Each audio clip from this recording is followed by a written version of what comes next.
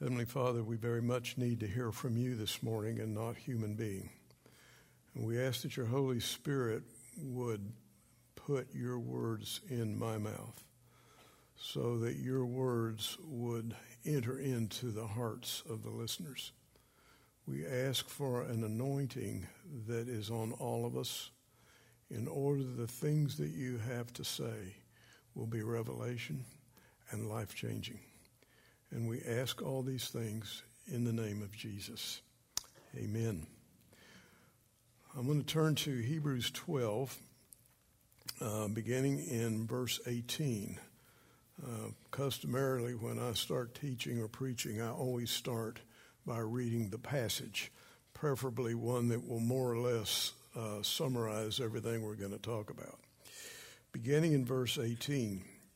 You have not come to a mountain that can be touched, and to a blazing fire, and to darkness and gloom and whirlwind, and to the blast of a trumpet and the sound of words, which sound was such that those who heard begged that no further word be spoken to them. For they could not bear the command, even if a beast touches the mountain, it will be stoned. And so terrible was the sight that Moses said, I am full of fear and trembling.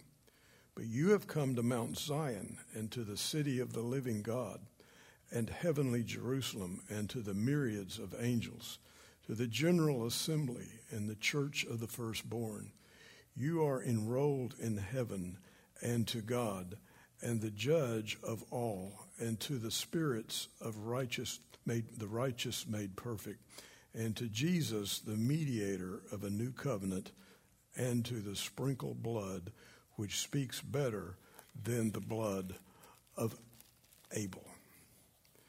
Now, what we've been seeing as Gary has been taking us through a Old Testament survey, what we've been seeing is recently the Jews have been delivered. Israel has been delivered from Egypt.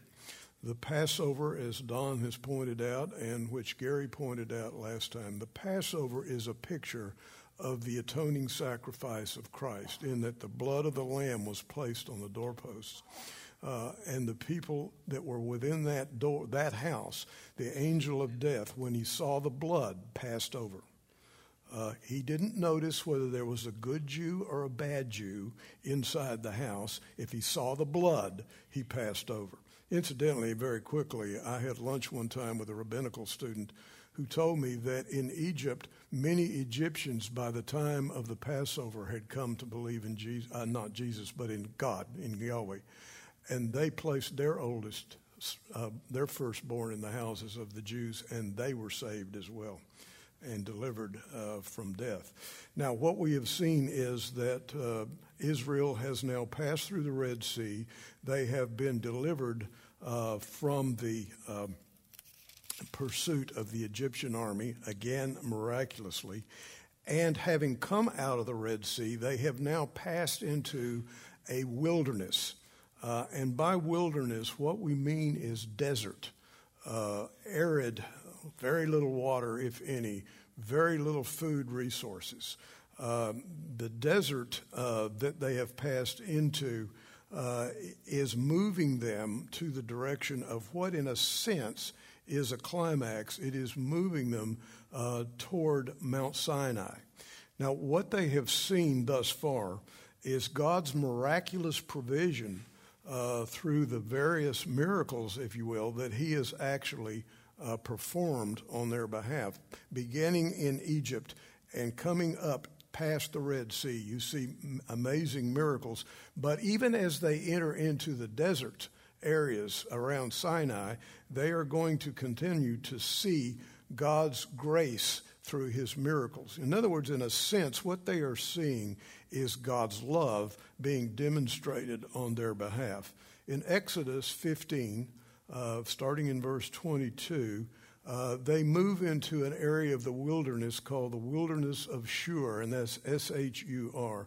And in the wilderness of Shur, they discover that the waters there are bitter. And the Jews do what we all do when things are wrong and we don't go the way we want them. They grumble. But Moses does what you need to do, and that is he prays and cries out to God. And God said, all right, take a log and put it in the waters, which he did in obedience to what God told him, and the waters became sweet. Now, I don't recommend you do that unless God has told you to do that. But Moses, in obedience, put the log in the water, and the waters became sweet. Then in Exodus, and there you see another miraculous provision that the Lord is doing. In Exodus 16, they enter into an area called the Wilderness of Sin, S-I-N, sin. And there they found very little provision for food, if any. And so what did they do? Grumbled, okay? And Moses cried out to God.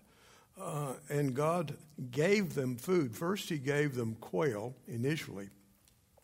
But the next morning, they found the whole area covered in a thin white, what it was really bread. They found this thin white substance all across the area. And it was edible.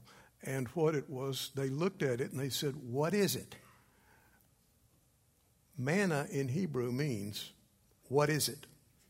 And so it became known as the manna from God. In other words, it was bread from heaven that they lived on, and they lived on the bread of manna for 40 years.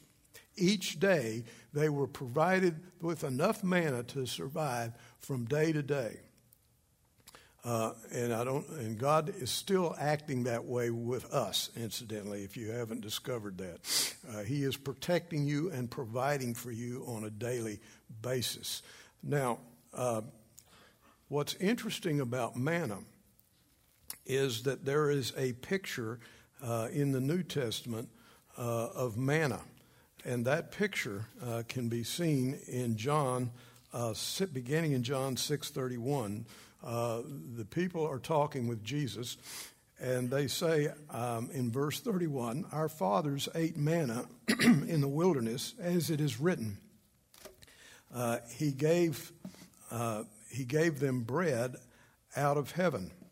Jesus said to them, truly, truly, I say to you, it is not Moses who has given you the bread, out of heaven, but it is my Father who gives you the true bread out of heaven.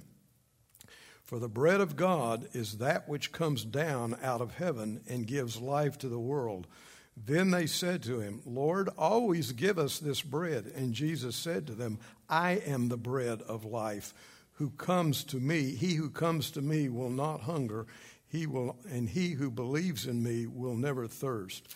And then turning over to verse 51, also in John 6, Jesus says, I am the living bread that came down out of heaven. If anyone eats of this bread, he will live forever. And the bread also which I will give for the life of the world is my flesh. Now, in a real sense, folks, symbolically, the manna in the wilderness is a picture of the true bread of life, who is available daily and continually. Then they move, the Jewish people, move from the area of the wilderness of sin, and they move into another area in the desert in Exodus 17. And in Exodus 17, 1 through 17, they discover there is no water in that area. They had too much water at the Red Sea. Now they have no water. And so what do? Grumble, of course, what we all do. And Moses cries out to God. And God says to Moses, all right, I want you to take your staff, and I want you to strike a particular rock. And when you strike that rock, then water will flow out of the rock. So Moses does that, and as God said, what happened is water flows out of the rock. So their thirst was quenched, and in a sense, it was the water of life. Now, let me suggest to you that running water in the Old Testament is oftentimes symbolic of the Holy Spirit. And as Jesus was the living bread, we have the same thing with the Holy Spirit. In John 7, beginning in verse 37, he says, "Now on the last day, the great day of the feast, Jesus stood and cried out, saying, 'If anyone is thirsty, let him come to me and drink. And he who believes in me, as the scripture said, from him, from his innermost being, will flow rivers of living water.'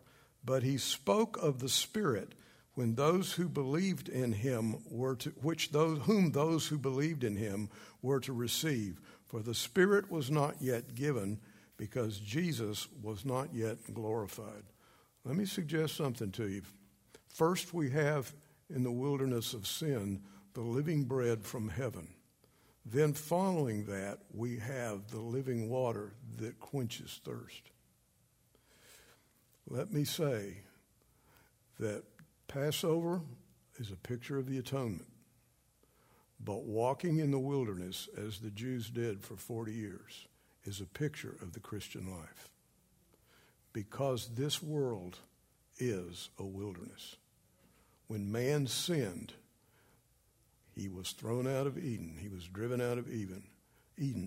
And the world under sin and the devil has become a wilderness. And so when we follow Jesus, we follow the path that the prophet says, "My voice crying out of the wilderness, make way the path of the Lord." That path of the Lord is a path that takes us through the wilderness.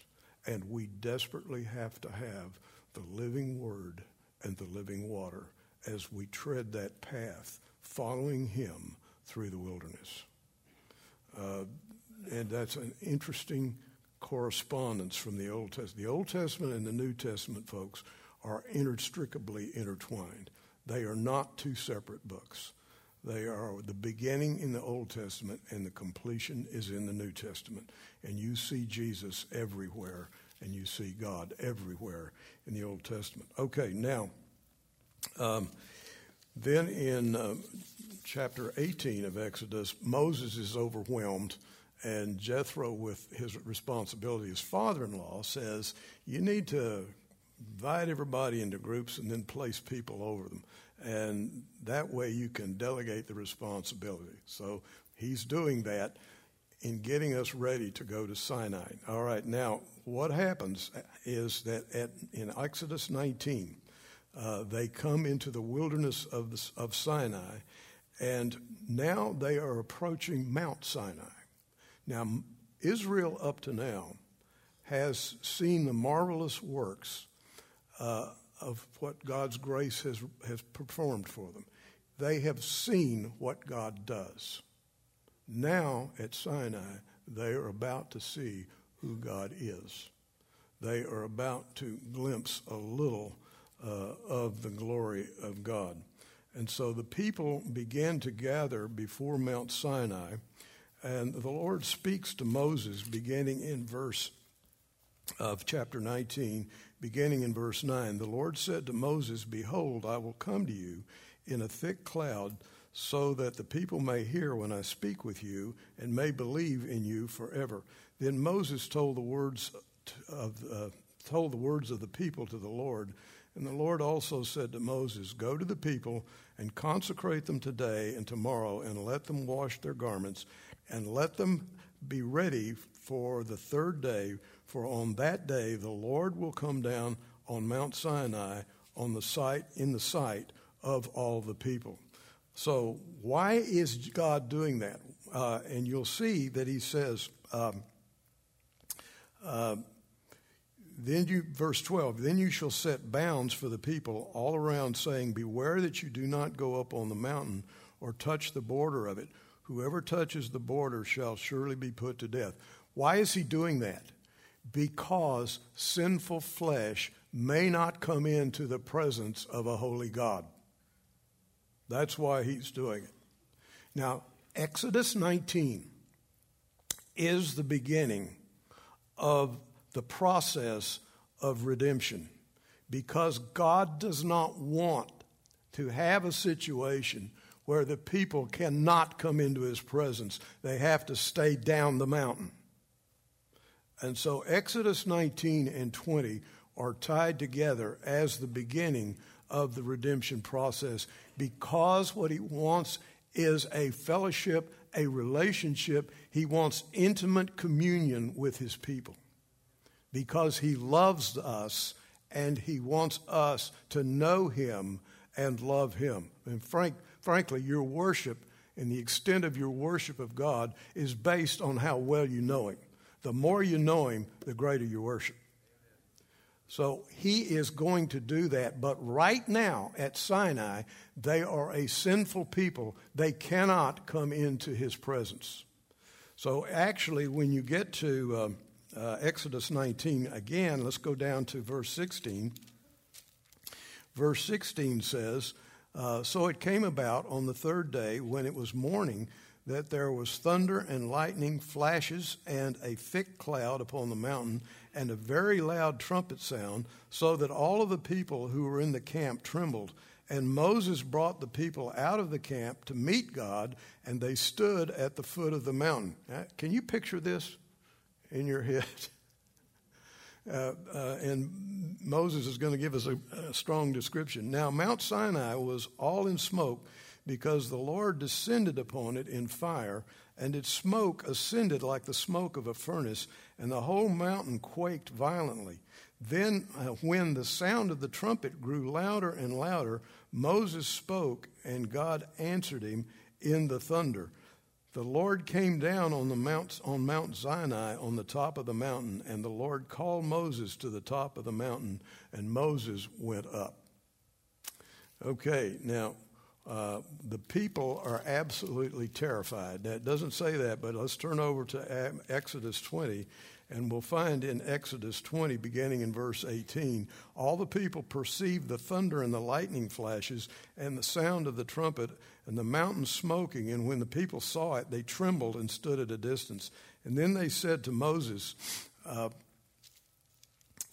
sorry, I lost my place. Then they said to Moses, speak to us yourself. We will listen, but not to God. Let not God speak to us, or we will die. And so what's he doing? Separation because of they are a sinful people. Sinful people cannot come into the presence of a holy God. They are terrified at what they see, even from a distance. And the description I gave you would shake you in your socks as well. We like to think, well, I wouldn't have been that way. Oh, yes, you would have, had you seen what they saw. And Moses gives them the reason. Why is God frightening them in a sense? I don't think God's desire is to frighten them, but that's the result. Why is that? Moses tells us in Exodus 20, verse 20, Moses said to the people, do not be afraid, for God has come in order to test you, and in order that the fear of him may remain with you, so that you may not sin. In other words, he is creating in the people of Israel a healthy sin.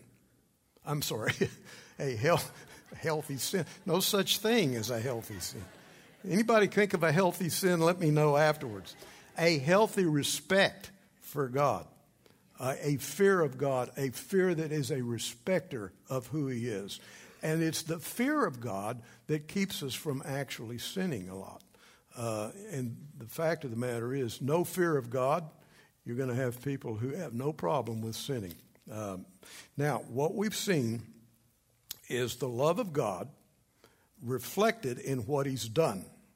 Now what we see on Sinai is the holiness of God. The love of God, and now the holiness of God. And the love of God and the holiness of God are intertwined with each other. They are two sides of the same coin. And one of the things that is critical is that when we are thinking of and talking about the love of God, and when we are looking at the exercise through us of the love of God, you've got to define the love of God in the context of his holiness. You can't just say, well, God loves me, and then you go off and do whatever you want. The truth of the matter is, folks, we are called to love one another, and Jesus calls us to love the sinner. And we love the sinner, and how we love the sinner is by presenting the gospel to them in order that they might see that they are lost and seek after salvation in Christ. We also love them by serving them.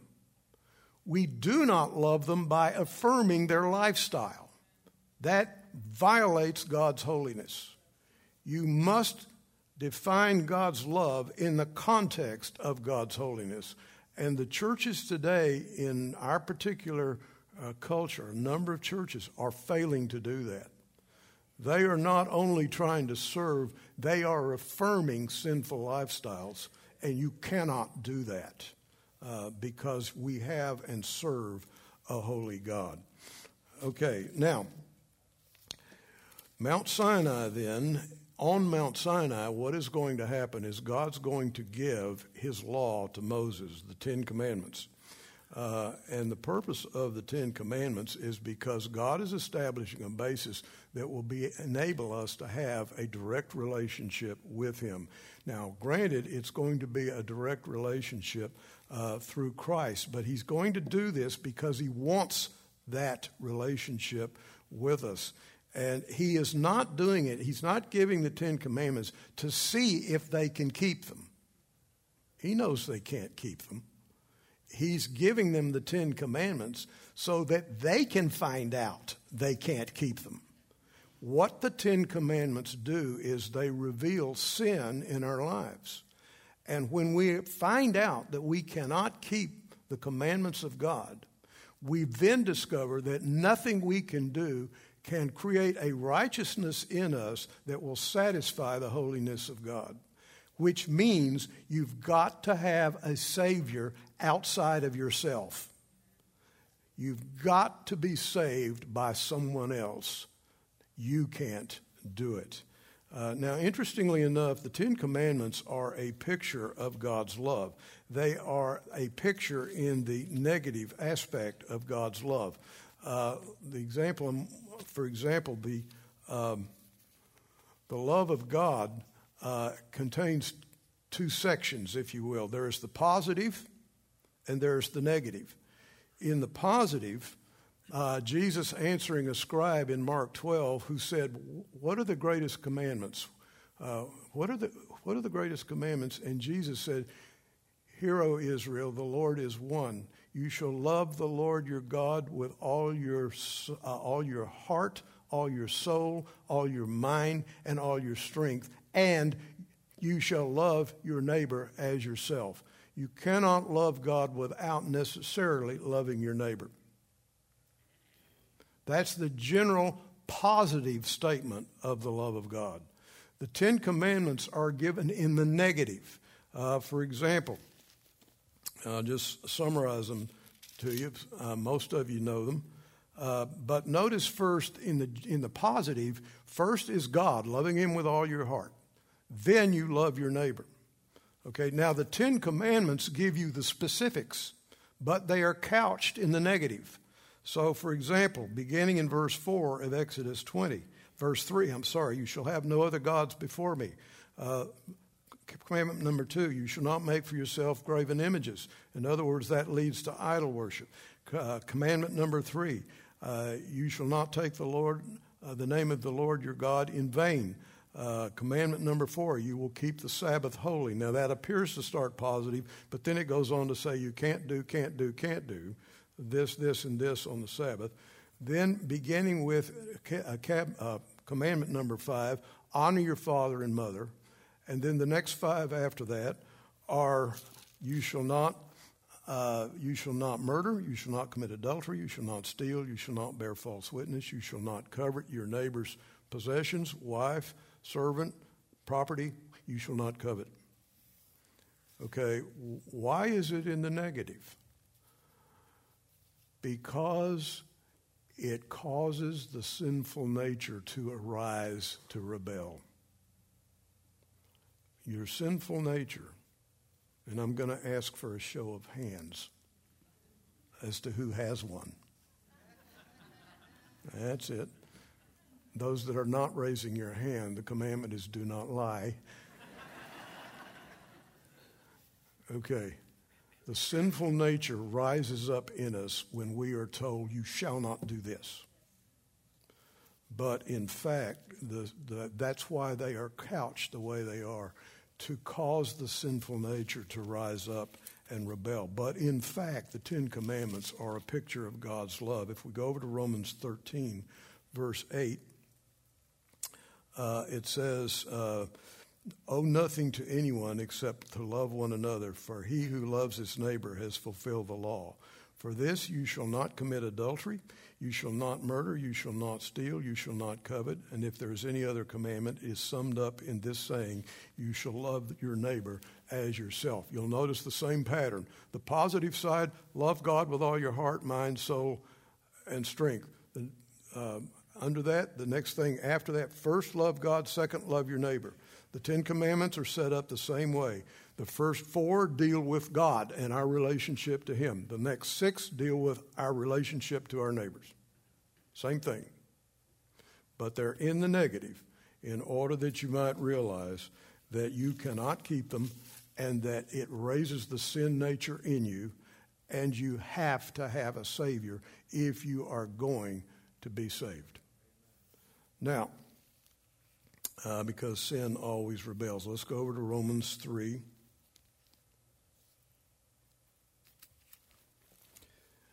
And I'll just give you an example of what I'm talking about. Romans 3:19. Without becoming weak in faith, let's see, I'm in 4. Romans 3:19. Now we know that whatever the law says, it speaks to those who are under the law. So let every mouth may be closed, and all the world may become accountable to God. Because by the works of the law, no flesh will be justified in his sight. For through the law comes the knowledge of sin. That's what we're talking about. But now, apart from the law, the righteousness of God has been manifested, being witnessed by the law and the prophets, even the righteousness of God through faith in Jesus Christ. For all those who believe, for there is no distinction, for all have sinned and fall short of the glory of God, being justified as a gift by his grace through the redemption which is in Christ Jesus. That is the purpose of the law, to turn you to Christ when you realize you can't save yourself. And Paul says the same thing about himself in Romans 7. He says, beginning in verse 7, he says, what shall we say then? Is the law sin? May it never be. On the contrary, I would not have come to know sin except through the law, for I would not have known about coveting if the law had not said, you shall not covet. But sin, taking an opportunity through the commandment, produced in me coveting of every kind, for apart from the law, sin is dead. I was once alive apart from the law. In other words, he thought he was righteous because he hadn't been confronted with the law. Then it says, I thought before I was, apart from the law, I was alive, but when the commandment came, sin became alive and I died. In other words, when I was confronted with the law, I thought I was okay. Confronted with the law, I realized I was dead meat. Now, that's a contemporary example or summary of what Paul is saying. Now, one thing to keep in mind, and I've got to shut this down by 3 o'clock.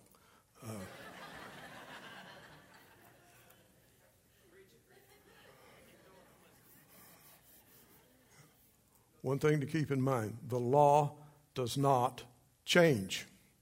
Jesus says in Matthew 5:18, heaven and earth may pass away, but not one jot or tittle will pass away in the law. The law does not adjust and change with each culture. The law remains unchanged. Now, at one time, America accepted the law of God and accepted who God was and had a Judeo-Christian mindset. The Constitution is based on the biblical principles of the law. When a nation follows the law of God, it is a strong nation because fundamentally the law of God will create strong, healthy families. In the 60s, America turned its back on God and turned its back on God's law. Now, has anything happened since then? It has been a consistent path downwards toward the abyss. And just as you think it can't get any worse, it gets worse. And it gets darker and darker. And the church is not being as effective because we're supposed to be the light of the world against the darkness, and yet the darkness is continually increasing. Now, many of us do not see that life in America is living in the wilderness, but I can tell you that's changing. Now what we've got is lawlessness, violence, hatred, murder, sexual perversion of ever-increasing depths of perversion, deceit, suicide, all rapidly increasing. The average person in America who does not know Jesus is thirsty but doesn't know why. He sees the emptiness that all this is producing but does not know what to do with it. When a person is evil, they dig their own pit. Psalm 7:15 says, the wicked man digs a pit and falls into it. What does that mean? It means that evil contains the seeds of its own destruction. Psalm 9:15 says, the nations have fallen into the pit they have dug. You think we're in a pit? You know it, because we turned our backs on God. What we desperately need is a church that is awake, and many are asleep. A church that is awake, prepared to deal with its own sin and repent, and the Holy Spirit coming down upon us. And let me give you a picture of what is common in the revivals of the past. Revivals in the past are characterized by Holy Ghost preaching in fire and anointing. And what that preaching normally does is it holds up the law of God to the people it's preaching to. In other words, not encouraging them to keep the law, but that they might see the law and see their sin, because it's seeing their sin that causes them to repent. That's what Peter did at the end of his sermon in the Pentecost. He looked at his crowd of people and he said, you crucified the Lord of glory. In other words, he accused them of violating the law. What did he in essence say? You murdered the Lord of glory. And what was the response? The Holy Spirit immediately poured out conviction on them, and they cried out, men and brothers, what shall we do? And Peter said, repent and receive Christ and be baptized, and you will be given the Holy Spirit. What will they be given? The living bread that came from heaven, and the living water that when you drink it, you will never thirst again. And this is what people really want. They just don't know it. They are thirsty, and they can find no water that satisfies. They try everything else, drugs, sex, whatever. They are thirsty, but it's the living water that comes with the bread of life. Okay, well, I'm going to have to quit. But we need to get back as churches preaching sin, because we need to hear it. Let me change that. You need to hear it. I don't.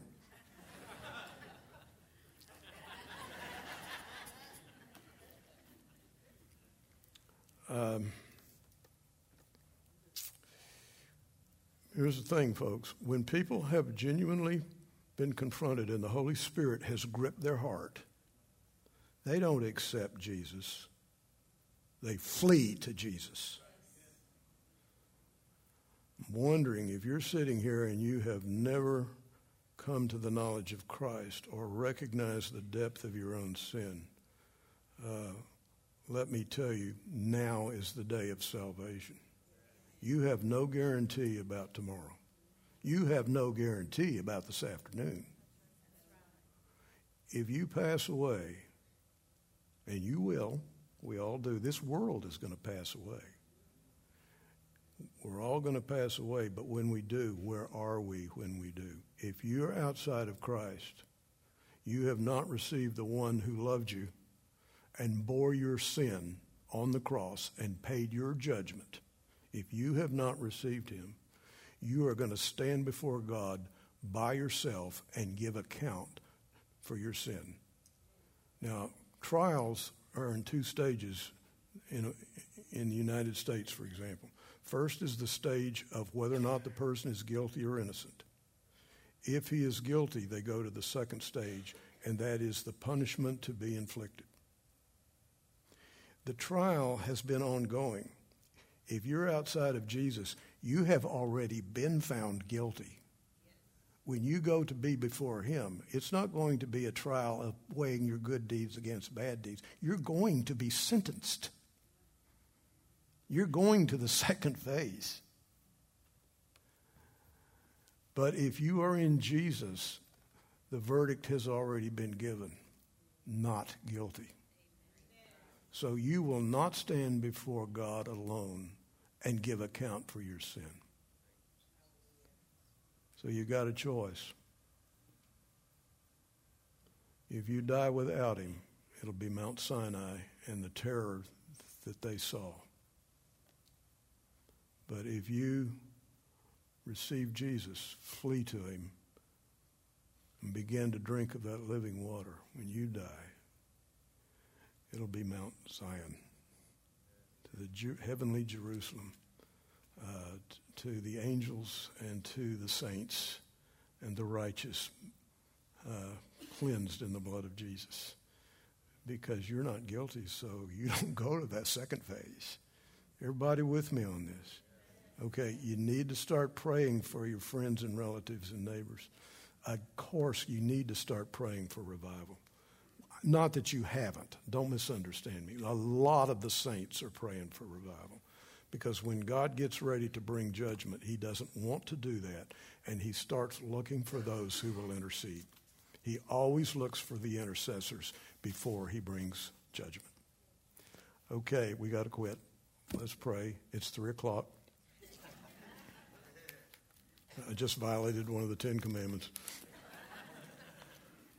My favorite, somebody made the comment that when Moses came down with the 10 commandments on stone in both arms and saw that Israel was sinning, he, in anger, broke them. Somebody said he's the first one to break all 10 commandments at once. Okay, but it's no joke. Even we struggle and fight. God allows us to remain in sinful bodies because he is increasing our strength and our maturity as we battle in the power of the Holy Spirit against our own sinful flesh. He's not doing that just to be difficult. He's doing it because he's using it. And when Jesus appears in glory, Colossians 3, you will appear with him in glory. Okay, let's pray. Heavenly Father, thank you for the wonderful grace that you show. And it is available to everyone, even at the last minute, as the thief on the cross said, Jesus, remember me when you come into your kingdom. And Jesus said, you will be with me in paradise today. Lord, I pray for anyone that is out here who has not come to the knowledge of Jesus Christ and who is not drunk of the living water. May your Holy Spirit move upon them and bring them to the knowledge of Christ. Bring them to the knowledge of their own sin that they may repent of it. And Lord, we pray for a powerful revival that sweeps this nation and goes on to sweep the rest of the Western world and even the entire world. And Lord, bring cleansing to your people, awaken your people, bring us into the knowledge of Christ anew, bring us into the knowledge of sin that we may repent before him. And Lord, may your Spirit be poured out like Pentecost all over again, this time times 10. And Lord, right now, we will give you honor, glory, majesty, dominion, power, and praise in this age and in the age to come. In the name of Jesus, we declare it. Amen.